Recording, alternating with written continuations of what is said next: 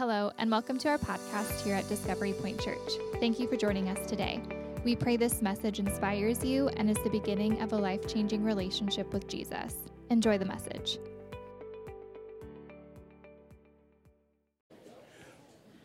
Well, good morning. And Merry Christmas. I hope you all had I'm a little hot. That's not my wife saying that, this is me. My microphone's just a little, okay, thank you. Hope you had a great Christmas, great time with family. Welcome back to Discovery Point Church. We're glad that you're here to worship with us this morning. Will you pray with me? Father in heaven, we just thank you for an awesome time of worship.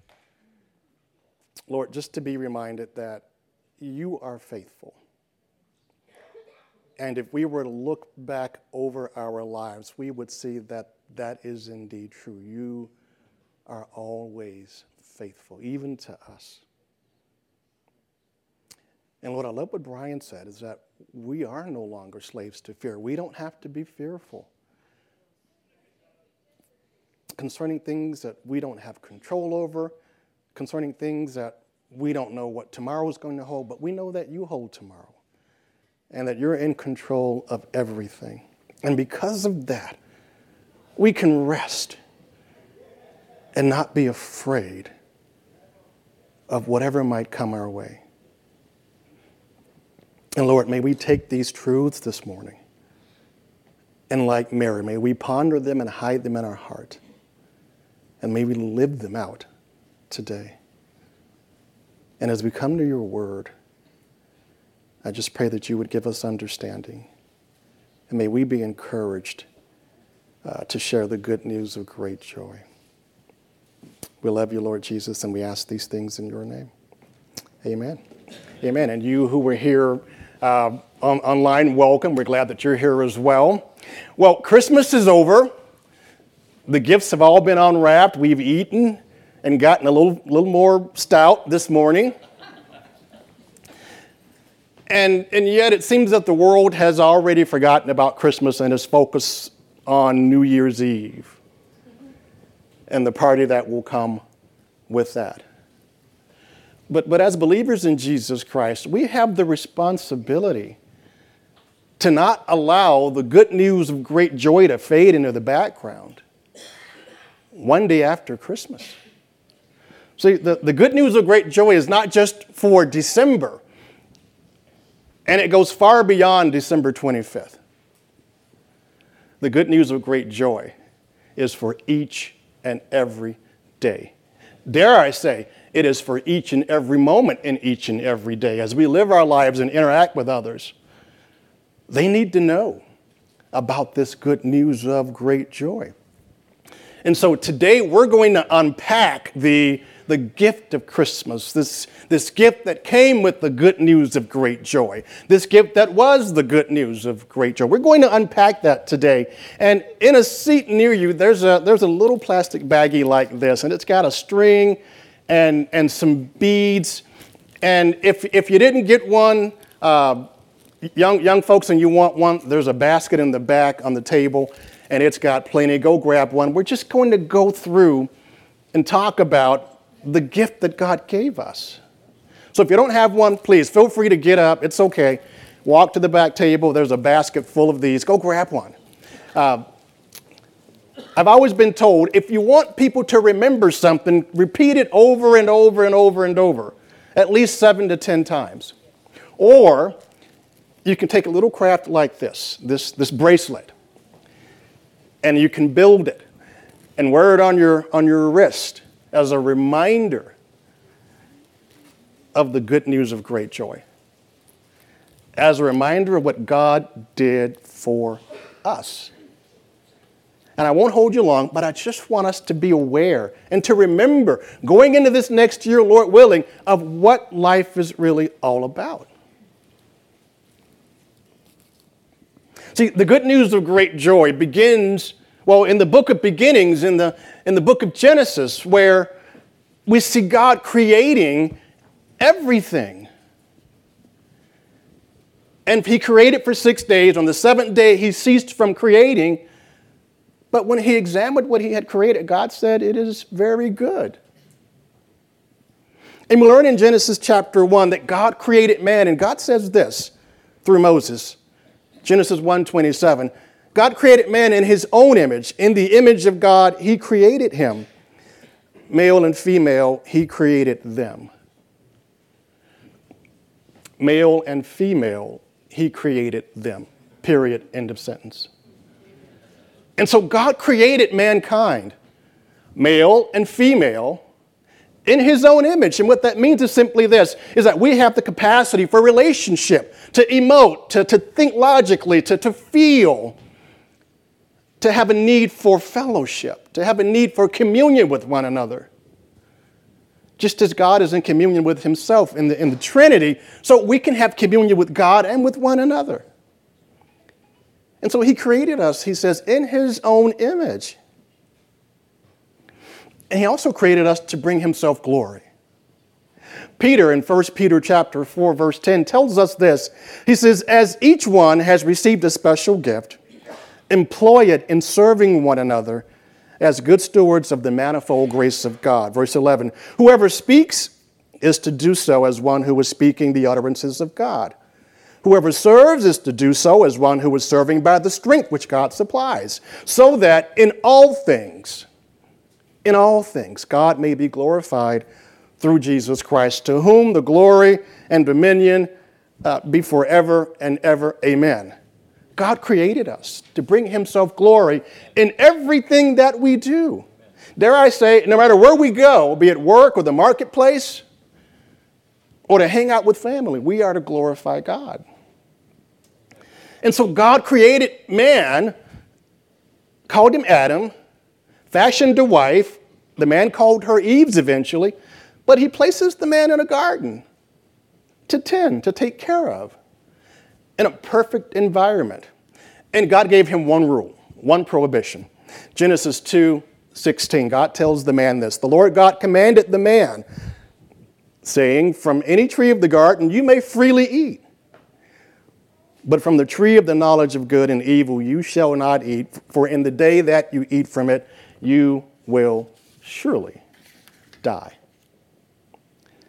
And God gave the man the job of tending and taking care of the garden, and to freely eat from the trees except for that one tree in the middle of the garden. But after some time, and we don't know how much time passed between the time God gave the prohibition and the time we get to Genesis 3, but in Genesis 3, Satan shows up on the scene.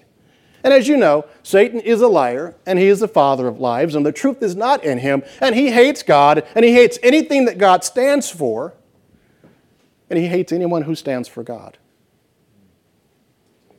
And so Satan enters the garden. Oh, by the way, on the slides, there are going to be some hints as to which beat goes on first. So let's keep your eyes open, and I'll help you out.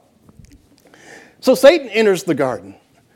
And the scripture says this about Satan, or the serpent. Now, the serpent was more crafty than any beast of the field. He was more cunning. He was more conniving than any beast of the field, which the Lord God had made. And he said to the woman, not to Adam, but to the woman, indeed, did God really say, has God said, you shall not eat from any tree of the garden? And the answer to that, well, yeah, God did say that. And the woman replies and says, well, God said that we can eat from all the trees in the garden, except for the one in the middle. We're not to eat from it, nor are we to touch it. And Eve added a little bit. God never said you can't touch it. God said don't eat from it. And so Satan responds and gets her to question God. You won't surely die when you eat from it. God knows that when you eat, you're going to be just like him. In other words, God is holding something back from you. God is not as good as he seems, because he wants to keep something from you. He wants to keep you from being just like him, knowing good and evil. And some time passes as the serpent tempts Eve, and we don't know how much time passed or how often he came to her to tempt her. But what we find is that in Genesis chapter 3, verse 6, here's what happens when the woman saw that the tree was good for food, and that it was a delight to the eyes, and that the tree was desirable to make one wise. She took from it from its fruit and ate, and she gave to that knucklehead with her. And he ate. And he knew better. And yet Adam chose to disobey God. You know, that's the great question of the century. Why would a man created innocent, sinless, in a perfect environment, why would he choose to disobey God? Well, God gave him the choice, and he made the choice. But the result of his choice has consequences. And so the result of Adam and Eve's sin was that the close relationship with God was now lost. No more walking through the garden in the cool of the day with their Creator. No more intimacy. The fellowship with God was broken. No more intimacy. That was destroyed. Sin and death, as a result of their sin, entered the world. And Isaac, if you click on there you go. Sin and death entered the world, and it marred the image of God within man. It didn't destroy it. We still bear the image of God, but now because of sin, it's been marred.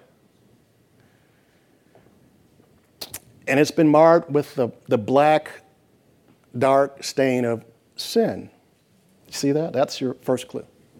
First bead is the black bead, which represents the sin.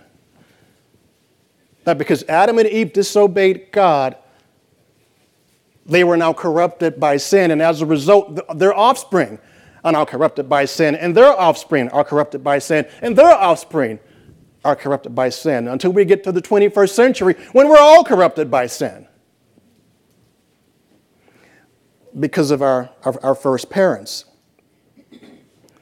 And so, even in their sin, I find it interesting that God was gracious and merciful to Adam and Eve because he slew an animal and made skins of clothes of skin for them because they found some scratchy, itchy fig leaves to hide themselves because they realized, oh, we're naked. And so God covered them. And we have the very first sacrifice for sin found in Scripture. But God was still merciful yet. In Genesis chapter 3, verse 22, look at what God says. It's on the screen. God says, "Then the Lord God said, Behold, the man has become like one of us, knowing good and evil. And now he might stretch out his hand and take also from the tree of life and eat and live forever. Therefore the Lord God sent him out of the garden to cultivate the ground from which he was taken." See, had Adam and Eve eaten from the tree of life, they would have lived in that sinful state forever. But God, in his mercy and grace, drove them out of the garden so that they wouldn't eat of the tree of life. That's a merciful act. Well, this puts us in a pickle. Because if God expects perfection from you and from me as we live our lives, and yet we find ourselves being sinful because of Adam and Eve in the garden, how do we please a holy God? How do we please a righteous and just God? And sin, because of Adam and Eve, has so controlled and so rules our hearts and our thoughts that God says this in Genesis chapter 6:5 about humanity. It says, "Then the Lord saw that the wickedness of man was great on the earth, and that every intent of the thought of his heart was only evil continually." Isaac, will you move on to the next? There you go. God saw that the intent of our heart wasn't to help each other out, but it's to beat each other down, and was only evil continually. Go to bed thinking about evil things to do. Wake up thinking about evil things to do. Do evil things throughout the day. And then go to bed trying to top those evil things the very next day. And so, if we're sinful and we are marred by sin, and that is a truth from Scripture, how do we please a holy God? Next slide, Isaac. Okay, never mind. Who will save us then from our sinful state? How can we satisfy the wrath of a holy God against sin? Well, let me say this. Doesn't matter who you are. Doesn't matter where you're from. How good looking you are. How rich you are. How poor you are. The Bible says this in Romans 3:23. All have sinned and fallen short of the glory of God. Each and every one of us, all of humanity, has sinned and falls short of God's standard, which is perfection. Here's a test. When you leave today and you hit Happy Valley, when somebody cuts you off, capture that thought. That we've all sinned and fallen short of God's glory. And Romans 6:23 simply says this, that the wages of sin is death, separation from God. But the free gift of God is eternal life in Christ Jesus our Lord. So who will save us from our sinful state? I mean, all we have to do to satisfy God is be perfect all the time, each and every day for the rest of our lives. Oh, and by the way, when you're born, you've already blown it. Matter of fact, even when you're in the womb, you've blown it. So we don't have a chance. Enter the good news of great joy. We've been talking about this for the past 3 weeks. In Luke chapter 2, verse 10, the angel shows up to the shepherds at night and says to them, do not be afraid, for behold, I bring you good news of great joy, which will be for all the people. For today in the city of David, there has been born for you a Savior. Somebody who saved you from your sins, who was Christ the Lord. This will be a sign for you. You will find a baby wrapped in cloths and lying in a manger. And so God sent his son. And Jesus came with a purpose. And the angel that came to Joseph, Mary's husband, the one whom she was betrothed to, told him simply this, that Mary's going to bear a son. She will bear a son, and you shall call his name Jesus. Why? For he will save his people from their sins.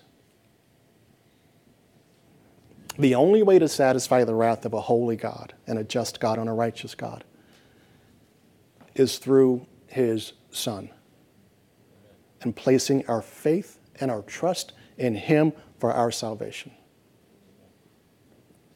See, Jesus was born, placed in a feeding trough. We know nothing about his youth, but when we meet him in the scripture, he is starting his ministry. And he has lived a perfect and sinless life. The life that we could never live, he lived. And he treated everybody with love and with respect and with grace and with mercy. And yet men, both Jews and Gentiles, slandered him, hated him, planned to kill him, set up that plan with the Romans, accused him of things he didn't do. The Bible says that they spat on him as they led him to the cross. It says that they slapped him and beat him as he was headed to the cross. It says that they scourged him. Here's what I find interesting about scourging. The Jews were given the law by God to only scourge somebody or beat somebody 40 times. 40 times was the limit. But in order not to break the law, they would only scourge or beat somebody 39 times so that they wouldn't break God's law. The Romans had no such law. So imagine being beaten with a little short whip, cat o' nine tails, with pieces of metal and glass and sharpened bone in it, so that every time you got struck, it would pull out chunks of flesh. And the Romans had no limit to the number of times they would scourge you. I guess they would do it till they got tired or they got bored with you. But Jesus endured this for our sakes. They fashioned a crown of thorns. And I don't know if you've ever been struck by a thorn. We have a lemon tree out back in our backyard. And sometimes I've got to reach in around to get to the lemon. And sometimes, boom, it hurts. Because the thorns are, 4 or 5 inches. But imagine having some thorns fashioned into a crown and then thrust on your brow. That's what Jesus endured for us. And then they crucified him. They put him on a cross. They put him to shame in the public square for folks to come by and to mock him. He trusted in his God. Let his God get him down. And they took his clothes and they cast lots for him. As he hung there, bleeding, suffering, dying in our place. See, that should have been us because of our sin. But God sent his Son, who lived a sinless life, to take our place on the cross. It's called penal substitutionary atonement. There was a penalty to be paid because we'd offended a holy God. And Jesus was our substitute. He hung on the cross for you and for me. And he satisfied the wrath of God on the cross. Before he died, what did he say? It is finished. It's an accounting term, tetelestai, paid in full. And then he gave up his life and he died for you and for me. See, Jesus shed his red blood. There's the next clue. That's the next bead. To pay the price for our sins. You getting the hang of this now? All right. He shed his red blood to pay the price for our sin. And as a result of his sacrifice on our behalf, on behalf of his death, burial, and resurrection, we can now have our sins forgiven. And not just covered over, but removed forever because of what he's done. See, when he paid the price for our sins, it was a one-time deal. He paid the price and it has ongoing effects. It's like Teflon. Nothing sticks to us anymore. Because we've been forgiven if Jesus is your Lord and Savior. Oh, we still sin, but it's been forgiven. Past, present, and future.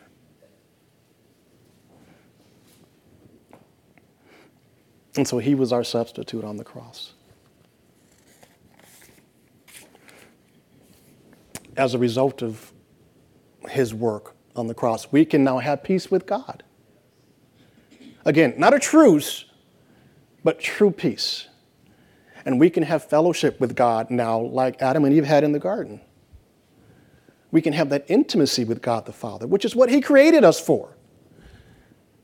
And we can have fellowship and intimacy with one another the way God meant it to be. Where we can love each other the way God loves us because of what he has done. But we got to do something first.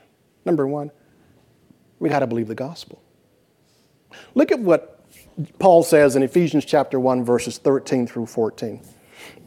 He says this, "In him you also, after listening to the message of truth, the gospel of your salvation, having also believed," let me pause here for a minute, and I agree with what Pastor Greg said yesterday.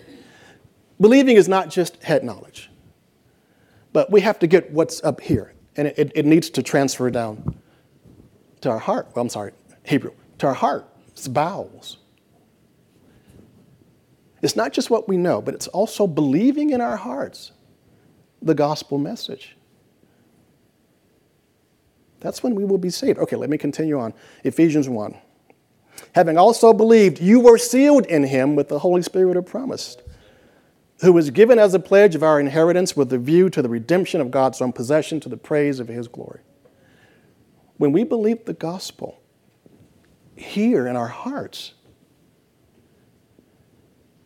the Holy Spirit takes up residence within us and he seals us until the day of redemption.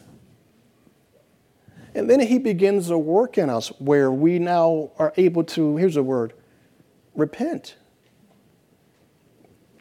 See, when we believe the gospel, Jesus takes his red blood and he washes that black stain of sin. He applies it to our sin. And suddenly we become, and you can't see it because it's white, but white as snow. See, you can't see it, it's gone. That wasn't intentional, by the way. But he takes the red blood, applies it to the stain of sin, and he washes us white as snow. Teflonized. That's a Tolzism. That's the next beat, the white beat. And once he's washed us white as snow, he calls us to repent. That's a part of our salvation. And the Holy Spirit will begin to convict us of our sin, and begin to change us so that we turn from our sin. And you know what? Truth be told, it doesn't happen overnight. I'm a prime example. When Jesus saved me, I wasn't Mr. Holy and Righteous the very next day when I truly understood the gospel. I was still doing the same things I was doing the day before. But there was something different. Because now there was conviction. Now the Holy Spirit would say, Rod, you know better. Why did you do that? You know you shouldn't do that. You know you shouldn't go there. And there was this conviction. And I began to repent of all of my sin as the Holy Spirit began to work in my life. Now, he's not done with me. Don't ask my wife. But he's not done with me. But I am further along today than I was when God first saved me.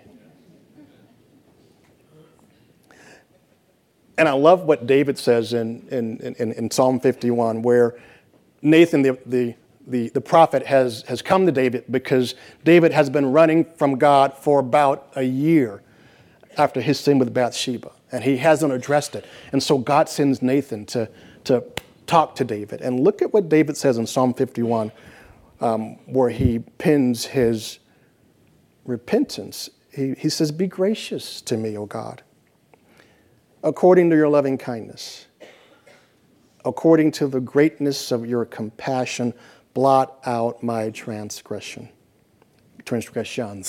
plural. Wash me thoroughly from my iniquity and cleanse me from my sin." See, that's repentance, is turning from our sin.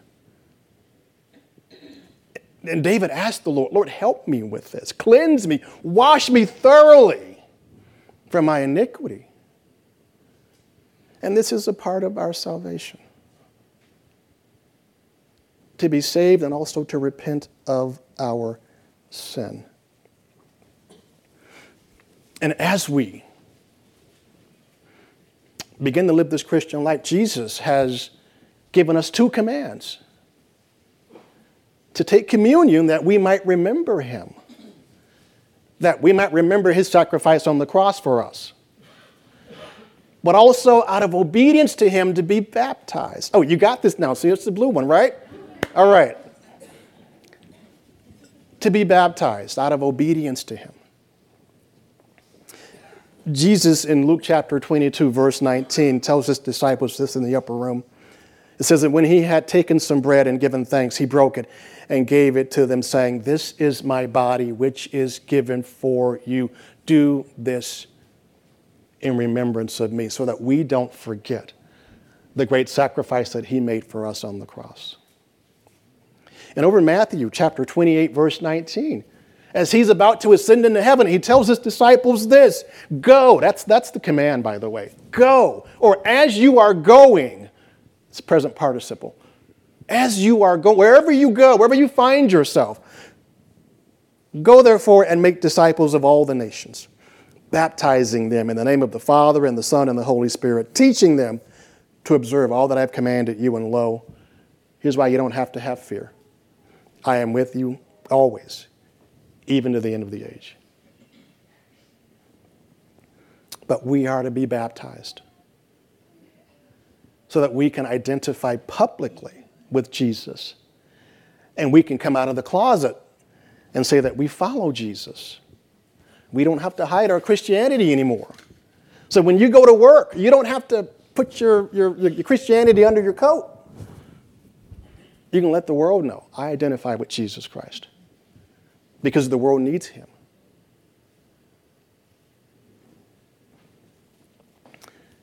And as we live out our Christian life, Jesus expects us to grow. That's the green one, if you can't see that.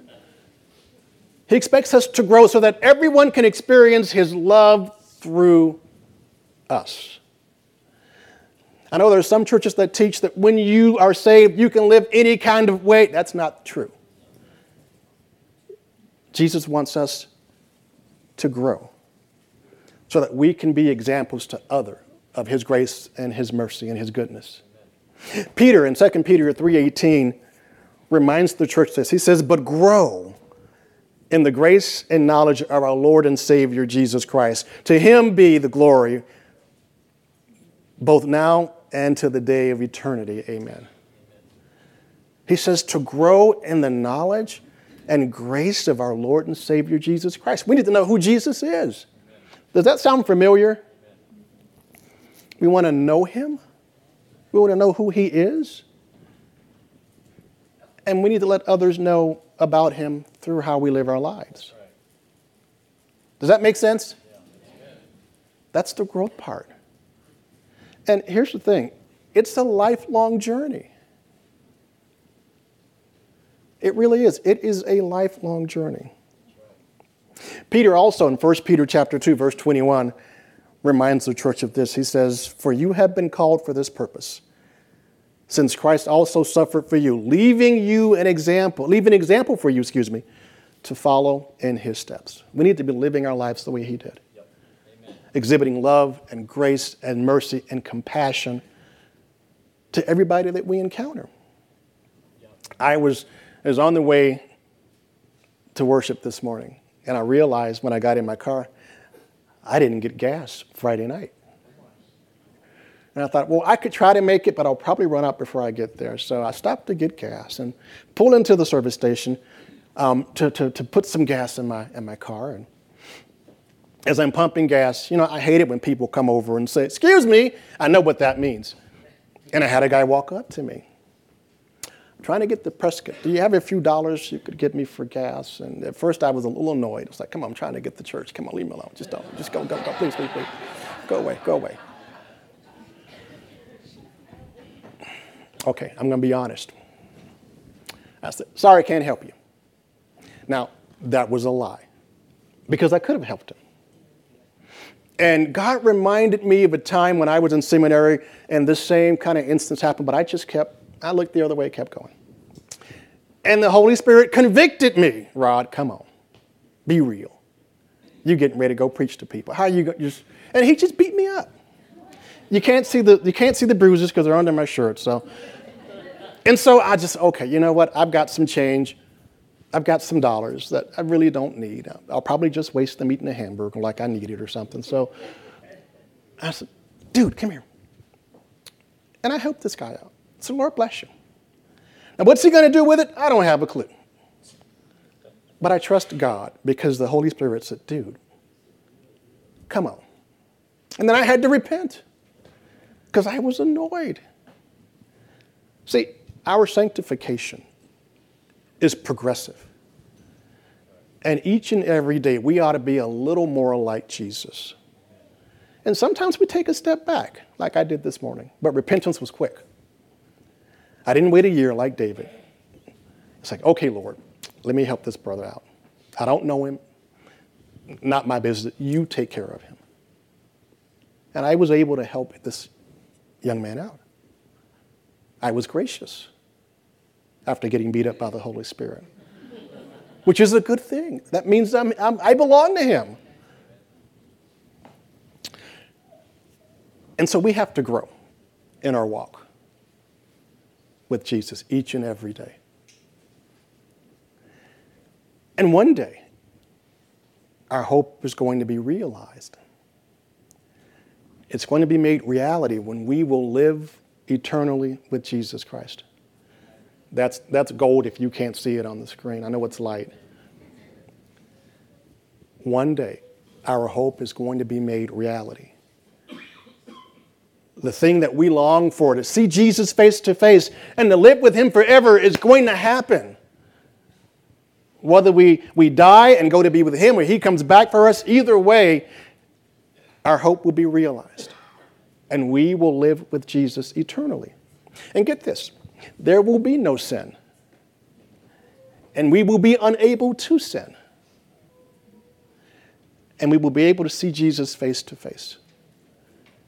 and have fellowship with him and God the Father and the Holy Spirit forever and ever and ever and ever. You know how long that lasts? It never ends. It is forever. The Apostle John, in John chapter 10, verse 27, Jesus says this. He says, "My sheep hear my voice, and I know them, and they follow me, and I give eternal life to them, and they will never perish, and no one will snatch them out of my hand." I love that. When Jesus gives us life eternal, it is forever. And you don't have to die to have eternal life. You've got it now. That's why we don't have to be afraid. We don't have to fear death. Death is just a doorway into life eternal. And to be in the presence of Jesus Christ, our Lord and Savior, the one that we say we love and long to see. John also says in 1 John 2, verse 25, he says, "This is the promise which he made himself to us, eternal life." Now, last time I checked, Jesus never lied. Unlike somebody in the room, we won't go there. But here's the deal. He promised us eternal life. And if Jesus promises us eternal life, and he gives us eternal life, then we have eternal life. And we know that we will live with him forever and ever. Lastly, John says this, 1 John 5:13. He says, "These things I have written to you who believe in the name of the Son of God, so that you may know without a doubt that you have eternal life." That is our hope, to see our Savior face to face and to live with him. So, did you get your bracelet put all together? So, let's review. God created us to glorify him, right? Yet, but sin separated us from God. And at the right time in history, God sent his Son to shed his blood for our sins. And because of his sacrifice on the cross, we can be forgiven. We can believe the gospel and we can repent of our sins. And then we can be baptized.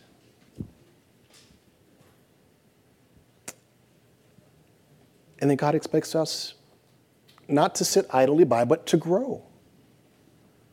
To grow in the knowledge of our Lord and Savior Jesus Christ. To live our lives the way he lived his life. So that others might see him in us. And then we know that one day we will live with him forever. In his presence, in the presence of God the Father, we will live.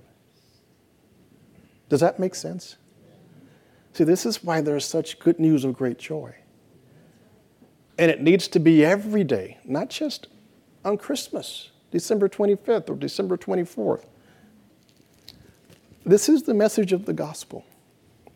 So if you put this on your desk, hang it from your dash, put it around your wrist, use it to remind you of the gospel and the great news that comes with it. That God loves us and he sent his Son to die. Amen? Lord, thank you for this Christmas season. Thank you for the good news of great joy.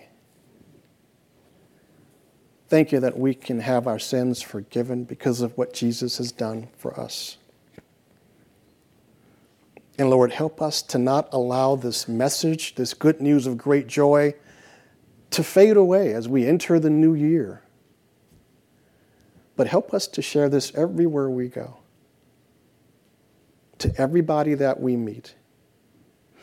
Holy Spirit, empower us to put our grievances and our own shortcomings behind us so that you might work out your will in our lives and through our lives, we pray. And Lord Jesus, may it begin today. May it begin right now. May we share this good news with all that we encounter. And we ask this, Lord Jesus, in your name. Amen. Thank you so much for joining us on our podcast today. We pray you allow this message to transform you to take what you learned and share the love of Jesus to those around you. You can stay informed and connected by following Discovery Point Church on all social media platforms. Thank you, and God bless you.